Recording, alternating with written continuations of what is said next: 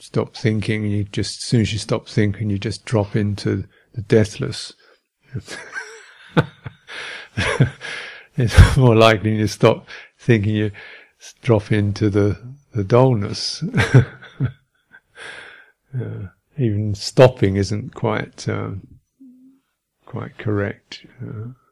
There's a resting, a ceasing. And we're training. So what are you going to train? One thing we train is our thought faculty.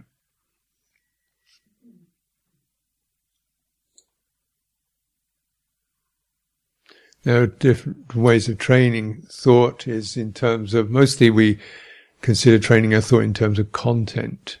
That is to learn lots of information. Yeah. Actually,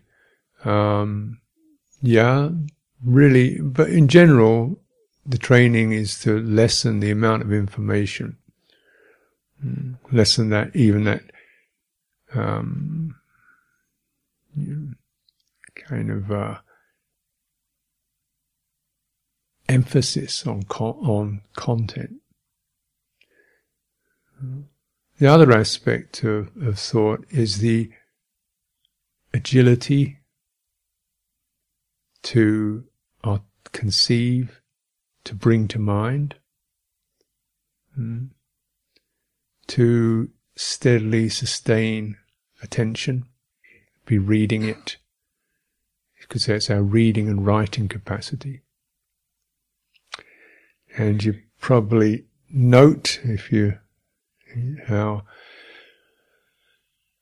certainly when we're about, 4 or 5, and you start learning to write, first your letters are all spidery, and then they gradually get stronger as you learn to write. By about 10 or 11, they're getting to be quite clear. And then it's downhill all the way after that. And they end up being, by the time you're 50, they're spidery again. Because you're degenerated this kind of scrawl. Yeah. And similarly, the way we speak, sometimes you start to learn a language, first very faltering, and then it's very clear, and then as you get better at it, it gets more and more slurred, dropping the endings of words and slipping over things and throwing, well, it's sort of like, it sends into a sort of garble, and, so the articulation, kind of degenerates as the information increases. It doesn't mean the information is true or not, but the content increases in the forming of it, the formulation kind of can degenerate.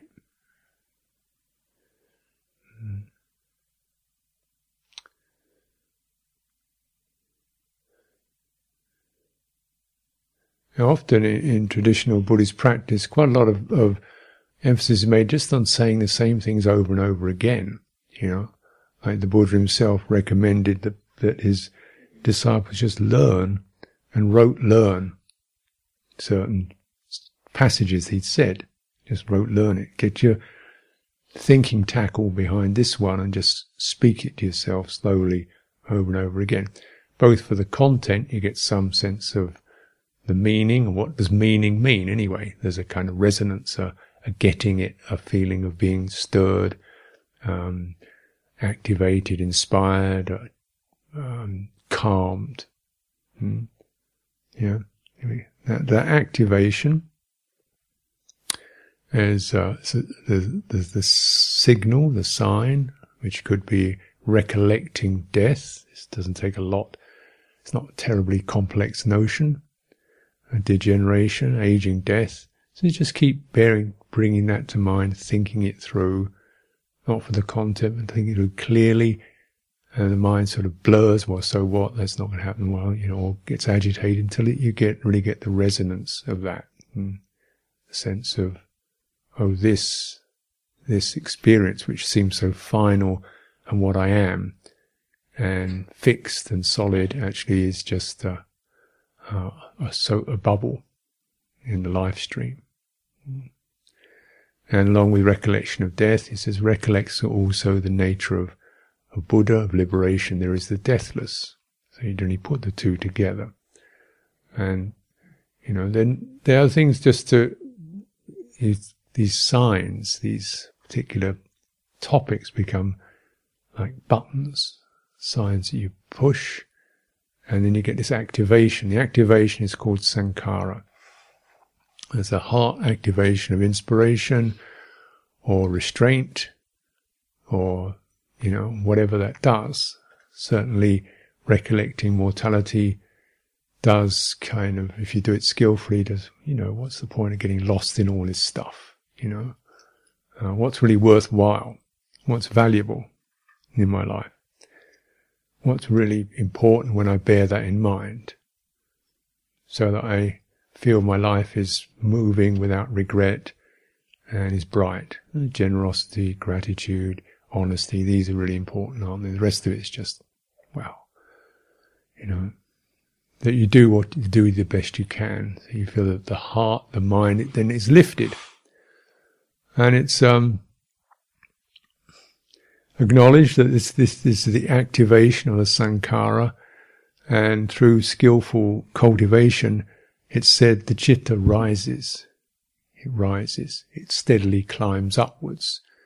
Citta, mind, awareness, it rises. And obviously not kind of going up to the ceiling, but it doesn't get stuck and bogged down, but rises and gathers itself in the deathless. Very interesting phrase.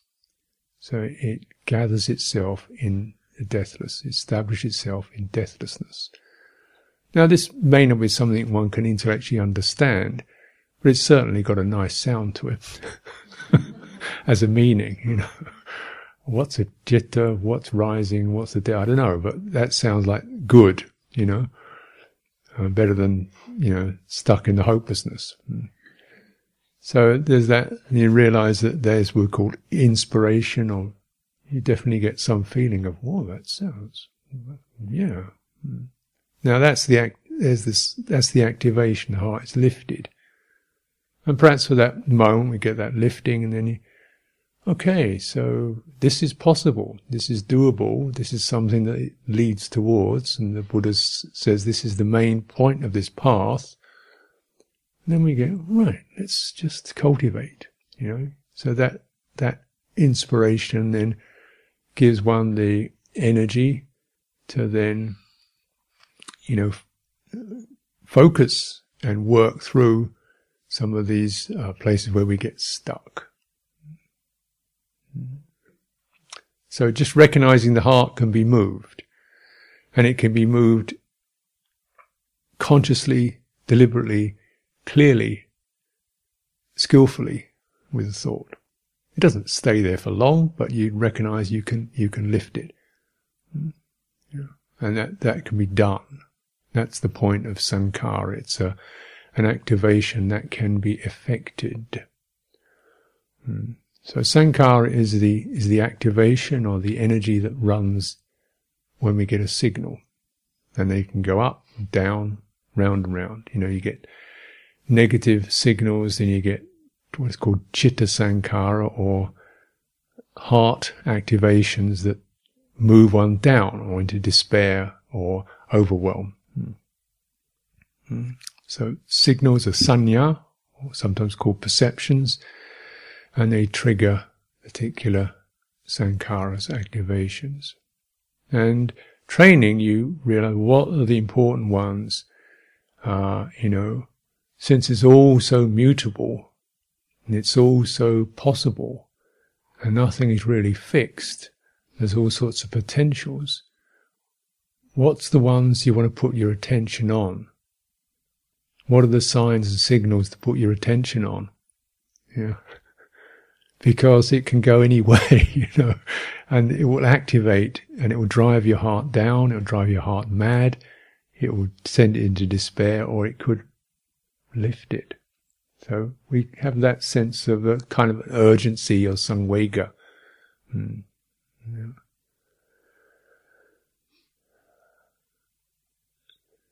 this can be done not just through the content, but through the care careful placing and listening. And this is the function of skillful thought.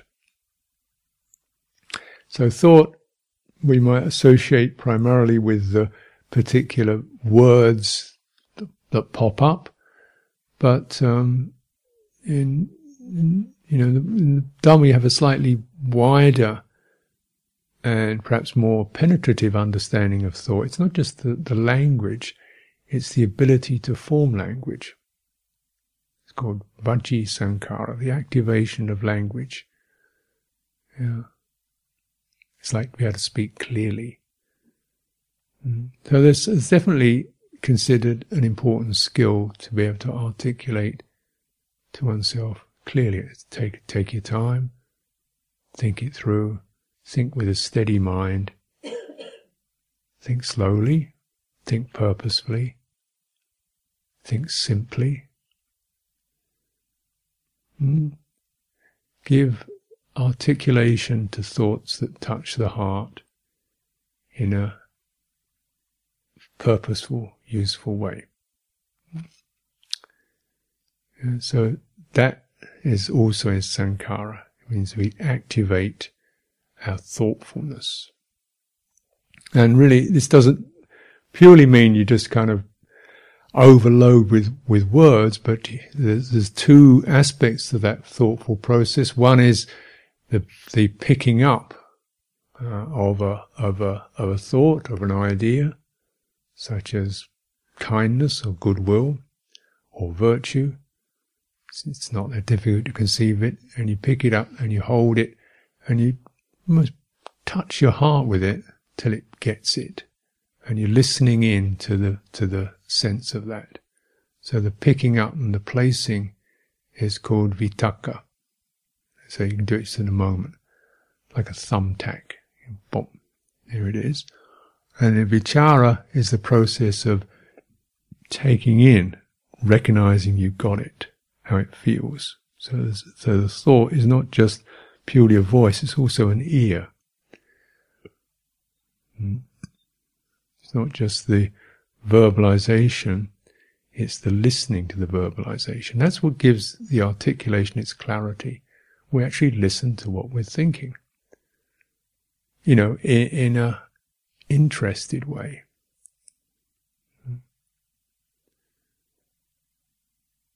Listen to the resonances. Is that right? And that's what gives it its particular quality of steadiness and focus. It's not fuzzy. This is something we can train in. Yeah. Now there are particular themes of recollection. I've just touched on a few, and if you look in the descriptions on sati, mindfulness, you'll see there's a whole outspread sheet of like recollections of different kinds of corpses and decomposition. So, for the recollection of mortality. So you have these recollections that help us to challenge the sense of being somehow wrapped up within this physical form. We can contemplate a physical form as a physical form, as a part of nature, rather than as some kind of thing you can ever claim to have ownership of or make permanent or lasting. Other forms of recollection are recollection in terms of karma. That is, as I was saying the other night, the potency of making of any kind of deliberate intention, potency for good or for bad. And the primary form of karma that's the most significant one is the karma of the mind. The rest of it just follows on. So it's where we direct our inclinations. What do we light up around? So as you notice in the kind of sea of the mind, there can be various images and notions swimming around, and one of those at any given moment will suddenly come into focus, and you'll pick it up and take it along. You remember something, and now that decisive engagement, when we pick up a thought or an idea or an impulse and we run with it, pick up the ball and run with it, that is the moment of karma. You picked something up. A lot of the time things are just kind of bubbling in potential. They're not really something you're following, they're just kind of static or white noise, just stuff like a conversation going on around you, not really engaged in. It's just there. This is called vipaka. It's just the residues of where we're living. Just like being in the room with lots of people talking. And then suddenly, what's he saying? I don't agree with that at all. There's karma. It's not bad. You could be, but you can notice there's a certain heart picks up with that. We activate. We get involved. There's karma. And you can do this for you can't really stop doing it, but you can stop doing the bad ones, the ones that just take you into nihilistic or, fruitless pursuits, and begin to pick up the good ones, that which are based upon the intentions of goodwill or clarity, of simplicity, of letting go, and so on. Good intentions. Really look at the precepts. They are they're kind of outlining, pathways for our intentionality to move along, and beginning to recollect that. Even so, when you practice here in a day, just spending time thinking through the significance of being someone who doesn't harm things, so that nothing in the world need fear your presence. So when you look at it, think it through clearly, you see not just the negative, what you don't do, but you also get the sense of the effect, being so that nothing need fear your presence, nothing need mistrust you. And the resonance of that. These help to give the mind its foundation in the benefits of training. You see a result. You can experience a result. You feel it's a bit more solid. You've got some ground. You have the ground of ethics. You have the ground of right intention. That's an important ground to be able to stand on in a world of all kinds of potentials that, are reaching out, bustling in. So training in right thought.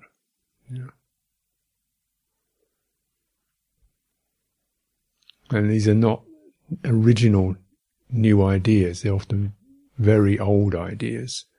But they're like signs and signals that switch on beneficial currents that help to lift the heart. This is always, so it's considered, that's why we can do this, we can train in it.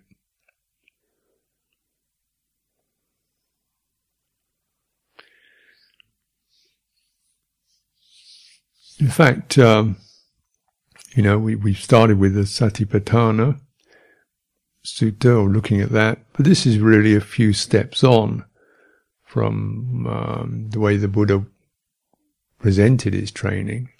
It starts with generosity, morality, renunciation, seeing the dangers if one's sense organs, one's sense fields are not moderated, we really can get wrecked and dragged out. So that sense of being able to maintain awareness, vigilance, care, custodianship over the energy that operates through the sense fields, through the eye, sights and sounds, and how the mind proliferates around that. So that you're beginning to get the sense of the results of that. And so this is always the kind of norm of training, is to develop that a lot with careful thought, recollection, on these ongoing practices. And they don't end, They're not like beginners. They're constant. What the result of them is the heart acquires a kind of strength, because these constantly generating this kind of sankhara, this kind of activation, good karma, means that which makes the mind, the heart, the citta firm, strong, not confused, not dissipated, not blown out, not falling apart. They strengthen it and firm it up.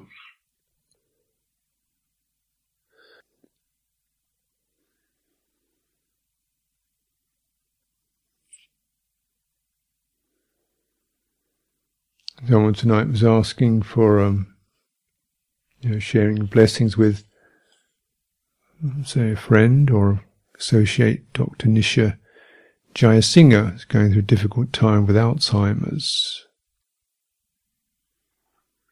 May she be free of all suffering. May her caring family be free of all suffering. Actually, if you slow your mind down around that, Alzheimer's.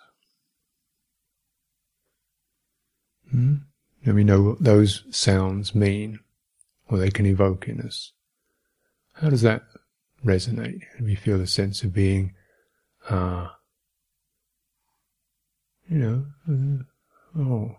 sobered, because something in us can sympathize.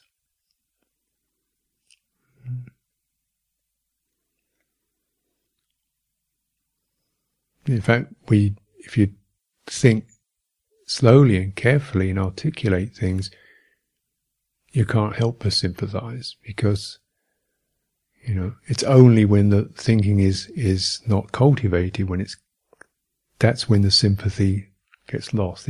What happens is the thought faculty becomes so overloaded with concepts and ideas that there isn't the space to actually listen to what they mean. So we've read that very quickly. Be free from suffering. Okay, be free from suffering. Good luck, and that's it.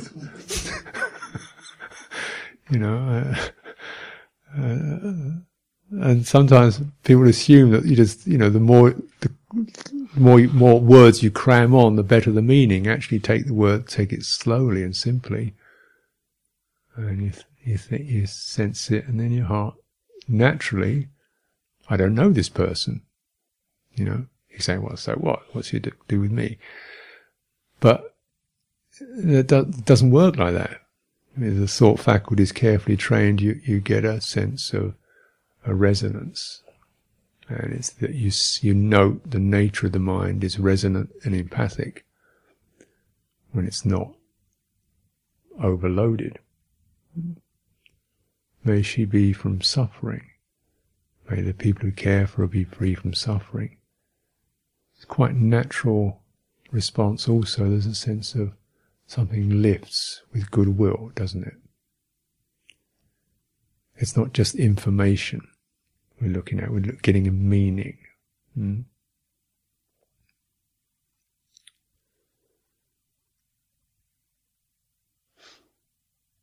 Could that same focus be turned towards yourself? Now, when you think about yourself, careful now, Because I think Ajahn Smeda once said it's the one almost sure route to depression. If you don't, so I don't think about yourself personally.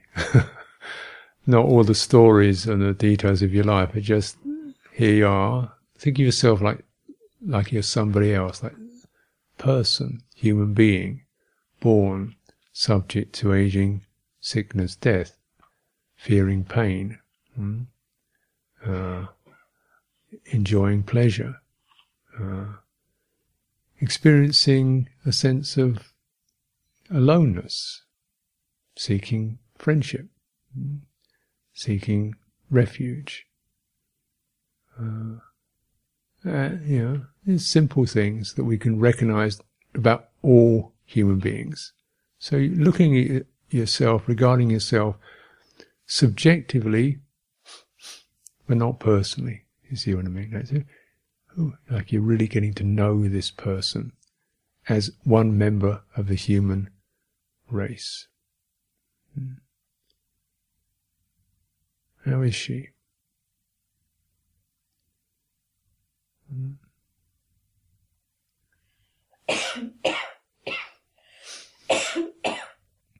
And simplifying it.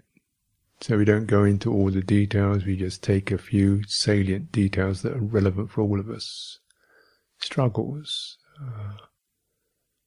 tired, these mind states.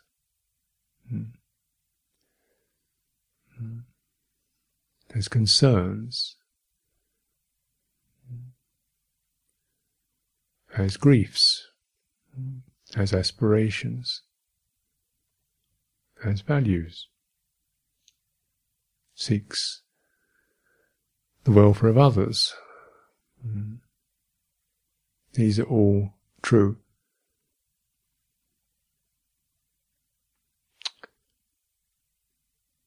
So this is skillful thought rather than the compulsive thought, which is, oh, you idiot, well, you never really can get it together, you can't meditate, and they didn't really try very hard after all. And, it's been going on for years, hasn't it? Let's face it, you're not really going to get anywhere. You tried so hard, you just can't do it. This is when the thought, the articulation is just careening.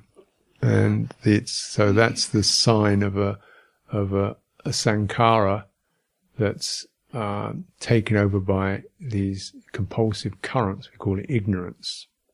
Ignorance doesn't mean it's stupid. It means it's insensitive. It's just kind of a blind automatic tape recording that gets switched on. It doesn't actually relate directly and intimately and sensitively to what's occurring. It's just a recorded announcements. Going on and on and on.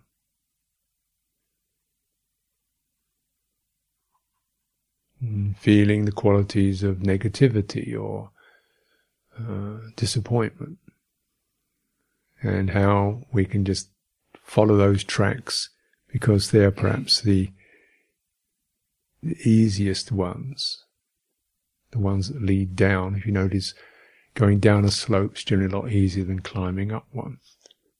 So we easily incline down.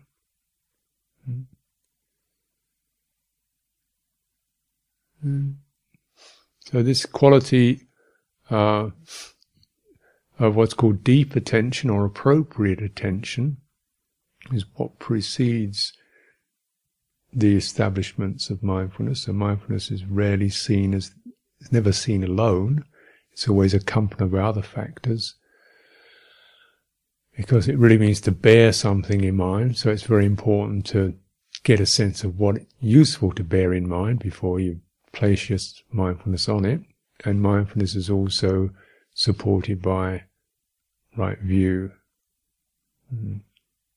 understanding, right intention. So, a deep attention is a kind of an activity often associated with thinking, thinking something through, bearing something in mind, getting to the point, and getting to a useful point. Getting to a point that's worth settling on. So this is why we often use deliberate recollections that take us to points that the mind can get firmed up and supported by. Our own welfare, the welfare of others. Karma. Liberation. Loving kindness. Compassion. So you touch those points and they give the mind, heart mind, something to establish itself upon. This is the value of right thinking. So if you notice just in your practice, when you sit, and pretty soon the stirrings or thought are probably going all the time actually. You wake up with it going on, it moves on. Let's try to, rather than get into the content, feel the flow of it, the energy of it. It's running. That's the energy of it. Now can you actually sort of just go to soft focus on what it's saying, the terminology it uses, and instead feel underneath it the energy of that. Is that racing, torrent, swirling? How is that energy? Can you sense the energy of thought formation? Chattering? Mumbling? Jumping? Some thoughts can jump like sparks. Sometimes they sort of eddy, and swirl around. Just feeling the energy of thought formation. And once you can contact that, touch into that, you can begin to slow it down, steady it. Now this can be done by deliberate thinking. So again, it's not so significant what you're thinking, but probably good to think something that is either neutral or benevolent, and think it through slowly, steadily, being careful to carefully form the thought. Listen to the thought, notice when the thought finishes, bring it back, do it again, slow it down. So using the content, the articulation of the content to steady and access the energy of thought, the thought stream.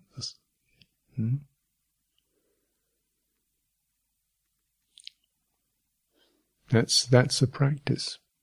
So what we call like mantras, for example, or small phrases, lists.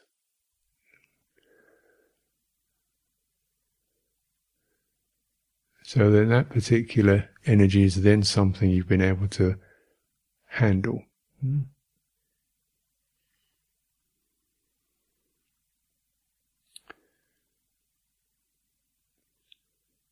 Now you can also apply that directly to physical, like your body. And so when you're bringing to mind thinking, one knee, the other knee, simply just touching parts of the body and bringing the thought to mind. Is it that it? Are you pointing to the right thing? So you point your attention, how's my left knee right now?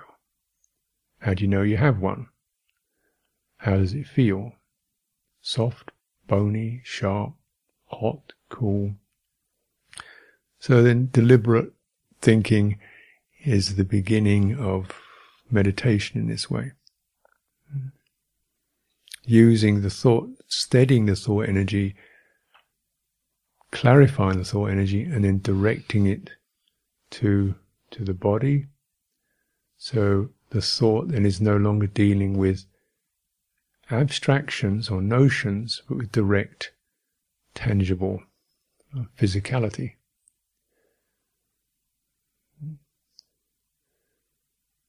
And you can do that just to get the mind to bond not just to its own notions and ideas and aspirations and joys and sorrows, but also touching into direct bodily experiences. This is the process that leads to collectedness, because you begin to gather things together. Body, mind, body, speech, or body, thought, and heart. Bringing them together.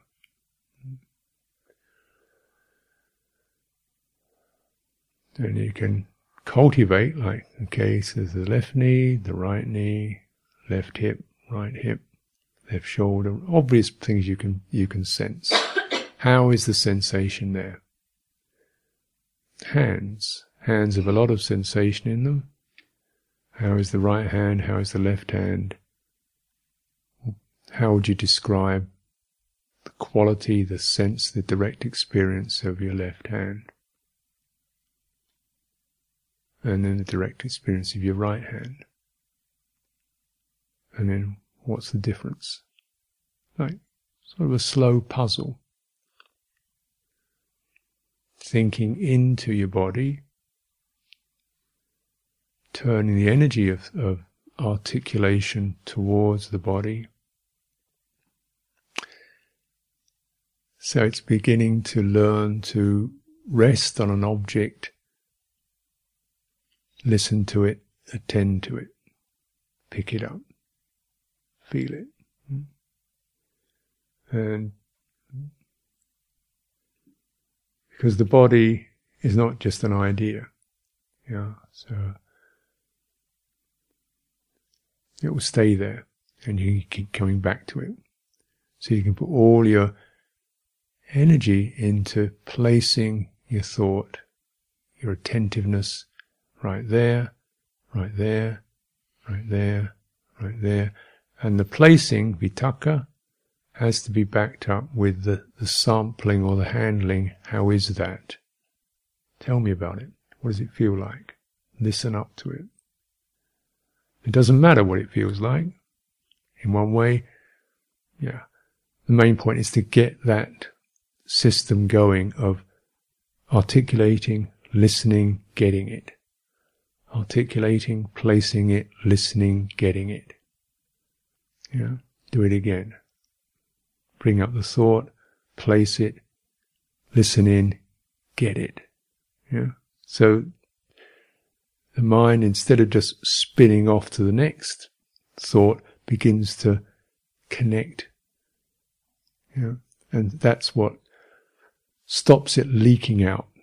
Instead of the thoughts just leaking out into further proliferations, you begin to seal it, if you see what I mean. It's now connecting to the body. You keep it in that particular loop. You do this with external or fairly obvious physical objects. And, in the Satipatthana, there's this, he knows when he's walking along, he knows he's walking along. Is that such an incredibly difficult thing to do?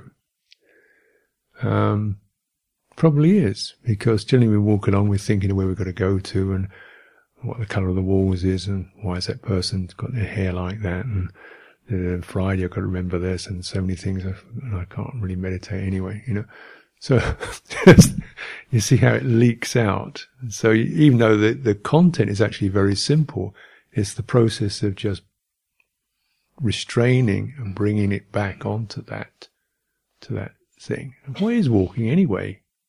What walks? What's that experience about? What happens when we walk? We've been doing it for years. Do you know how it happens? Where does it begin? Study it. Where does it begin? Where does you're standing still, how does walking happen? There's an intention, isn't there? Something goes, oh, time to walk. There's a particular decisive moment. Karma, walk. Something switches on, and then something runs into the body. And it's not your fingers, is it? Something happens generally around the back of the hip somewhere. Body starts to shift its weight, and pulls the leg up, turns the hip, places it forward, foot comes down, touching the ground, feels that's now steady enough, stable enough to lift the other leg. So there's a whole process going on of action and listening in.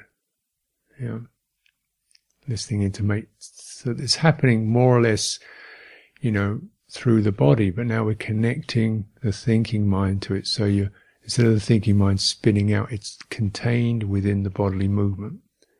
Walking meditation is great for that, because you've got, the mind likes to run on. Now it's got something to run with. Something to run with, something to play with, some energetic movement that it can contain itself within. So this is the way you kind of begin to sort of put a rein on the runaway horse. You say, okay, you can run, but stay within this particular field, which we'll call the body.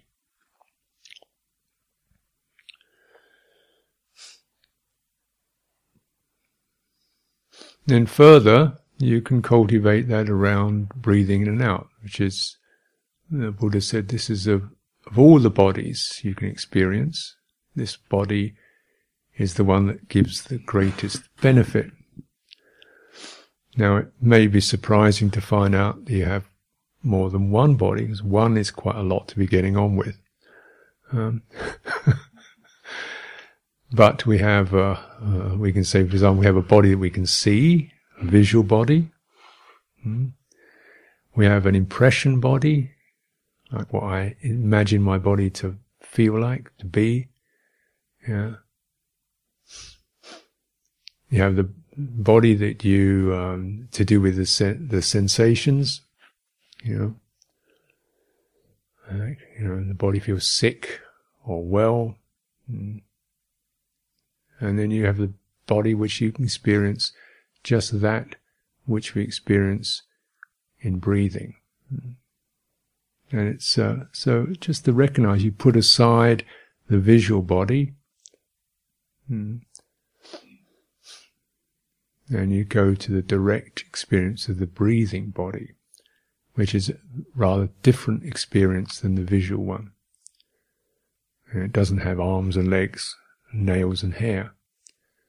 It's just a process of rhythm and suffusion and energies moving.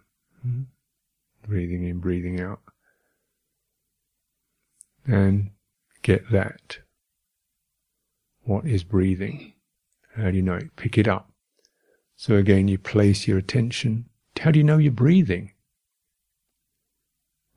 So just look at really some almost fun basics and fundamentals. And very often the process of clear thinking is to go right back to the most simple, not the most complex. The mind tends to run towards the more complicated. Go back to very simple assumptions like, are you sure you're breathing? What tells you that? Well, there's that. So there's the sensations that happens over and over again. What are those sensations like? How they feel?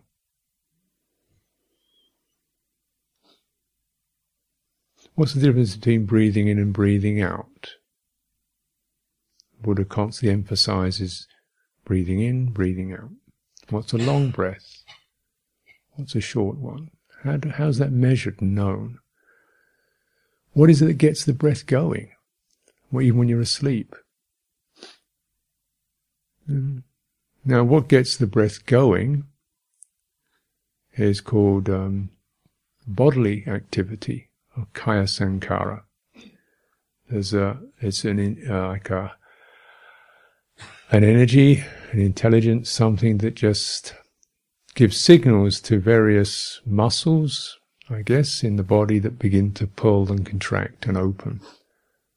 So you don't have to figure, let me see, first of all I'm going to swell my belly, then I'm going to lift my diaphragm, then I'm going to, draw in through the throat. The body has this particular track, and it gives signals to various parts of the body to start to open up or operate. And it knows when it's had enough. It's okay, that's enough of that. Let's do it. Now let's let it go. It changes. So it's that. And you can contemplate and you can note and label and name that experience.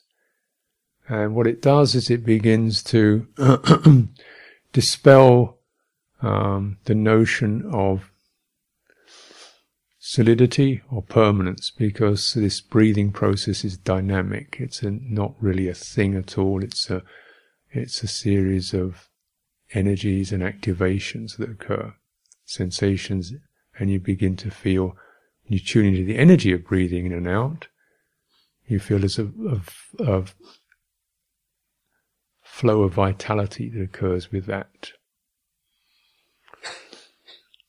And, often it's recognized once you begin to sense that quality of breathing in and out within the body, and it doesn't necessarily happen at first, but if you begin to cultivate clear thought, deep attention, learning how to vitaka vichara something, get that system going, so you point to something and get it, point to something and get it.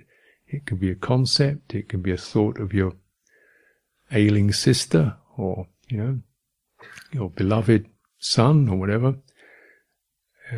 or yourself, and you point that there, you get it so that instead of the mind just dropping it and scrambling and going into analysis and production, it just stays there and resonates. And you bring that towards the body. And then you bring that successively from the outer body to the, like bones and so forth, sensations, to the inner body.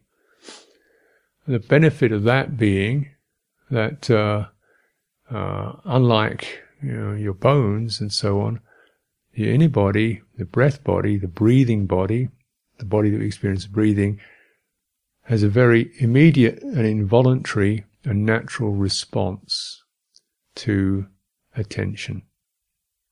Attention is both the boundary we place on something, but also whatever we give attention to, if you notice, energy goes towards it. Right? It becomes luminous, doesn't it? So any topic that fastens itself in your mind is heightened. What you attend to, there's karma there. What you give attention to becomes empowered. It could be negative.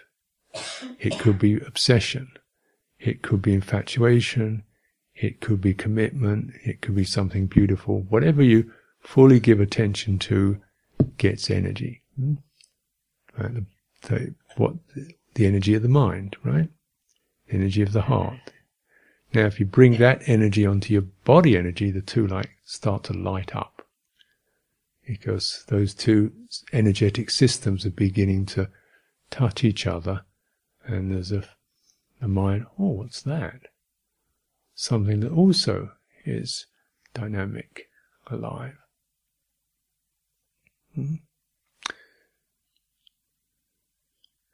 Because of this, the body energy can hold the mind energy and begin to steady it and balance it.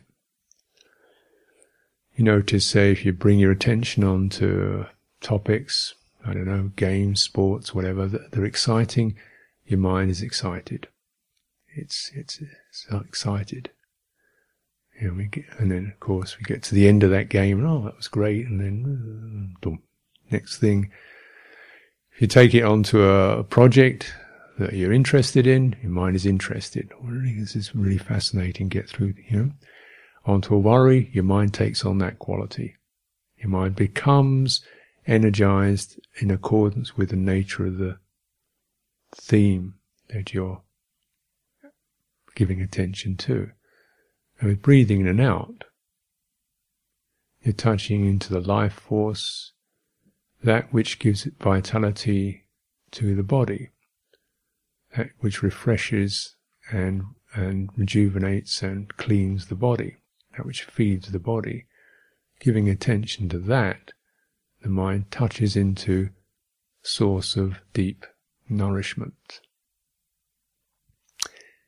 And it's something you don't have to pay for, work at, deserve, be good enough for. It just happens. It's a very generous thing, breathing. Bad people breathe. It keeps them alive no matter what. But unfortunately, generally bad people don't bother to contemplate their breathing. So this is kind of, the breathing is beyond ethics, but often it takes an ethically attuned mind to be able to be willing and interested enough to listen to it. Yeah. And a carefully trained mind to listen to it and receive the benefits of it. But the benefits of it are with your attention gives energy to the body, and the body gives energy to your mind, and that has like a magnetic force to it. It builds up a certain power that draws one's awareness in. So what occurs, this is over time, is the mind is drawn in, absorbed into breathing. This is the experience of samadhi, collectedness. It's fed, it's contented, it's not leaking, it's not invaded, it's content in itself. Now this is a really lovely way to cultivate. But look at it in this, step at a time thing, because part of the benefit, in my mind, really incomparable benefit of the Buddha's teaching, it gives you very practical steps, and step at a time. And you stay with that step until it is fulfilled. It's like you learn to walk and you get your foot really on the ground and settled before you lift the other leg. And you get that foot planted before you lift the other leg. So yeah. Now not, right? That's an analogy. But when you are firm, it'll be quite natural to want to keep walking because you're enjoying that experience. So often the movement of process of meditation is as we find ourselves touching something, like just touching physicality of the body time and time again, as the mind bonds to it, you start to feel a sense of, this is really okay. I don't have to struggle with this. The mind now isn't conjuring up fantasies, worries. This feels rather pleasant. And I'm starting to get enjoyment from that. That quality of enjoyment naturally moves the mind on. Let's take it a bit further. So one's process moves in accordance with one's ability to integrate enjoyment. Enjoyment means, we're working towards something, and then we get to the place where it's beginning to happen, it's beginning to bond, beginning to settle. Then it's natural to experience enjoyment. And you have to enjoy before you move on. You can't say, got that one off the list, next. It's not like we're running up a step ladder. I touched into that, and now the next thing. You stay with it. You stay with it. You stay with it. If you're just getting to the end of an out breath and you're getting, so you can do that, you stay with that. You stay with the point where your mind is settling and beginning to experience a quality of, this is okay. I can be with this. Even if it's, it goes off as soon as you've left that, but you've got that one place you can come back to and you get better at it. And as you get to that, and so you begin to dispel doubt and irritation with yourself, that place of enjoyment begins to become a platform. Your mind's, you can extend. And you extend in accordance with the skill and the enjoyment. You don't extend in terms of desire or hunger. I got to get there. You extend because, like, once you've got on a bike and you've learned how to stay on that bike without falling off, you naturally want to go for a ride because it's getting good. But if you're still wobbling in the saddle, you're not thinking about how fast you can go, where you just, first of all, you've got to aim to really get in the saddle, without falling off. Once that happens, it's natural there'll be a process of moving on. Yeah. So generally, in terms of what I would encourage in meditation is, being prepared to just stay at the place where you are getting some ground. If that is standing, walking, just being in your body, holding your body posture, till that becomes really established, so you don't have to struggle at it anymore, then you stay with that and you take in the benefit of that, and then quite naturally your mind will tend to deepen and move on. It will go in. It will go into the heart of the matter. So often it's those early places that once again take us to the simplicity of the training. Step at a time, carefully remember, think what you're doing, bring it into mind, consider why you're doing it.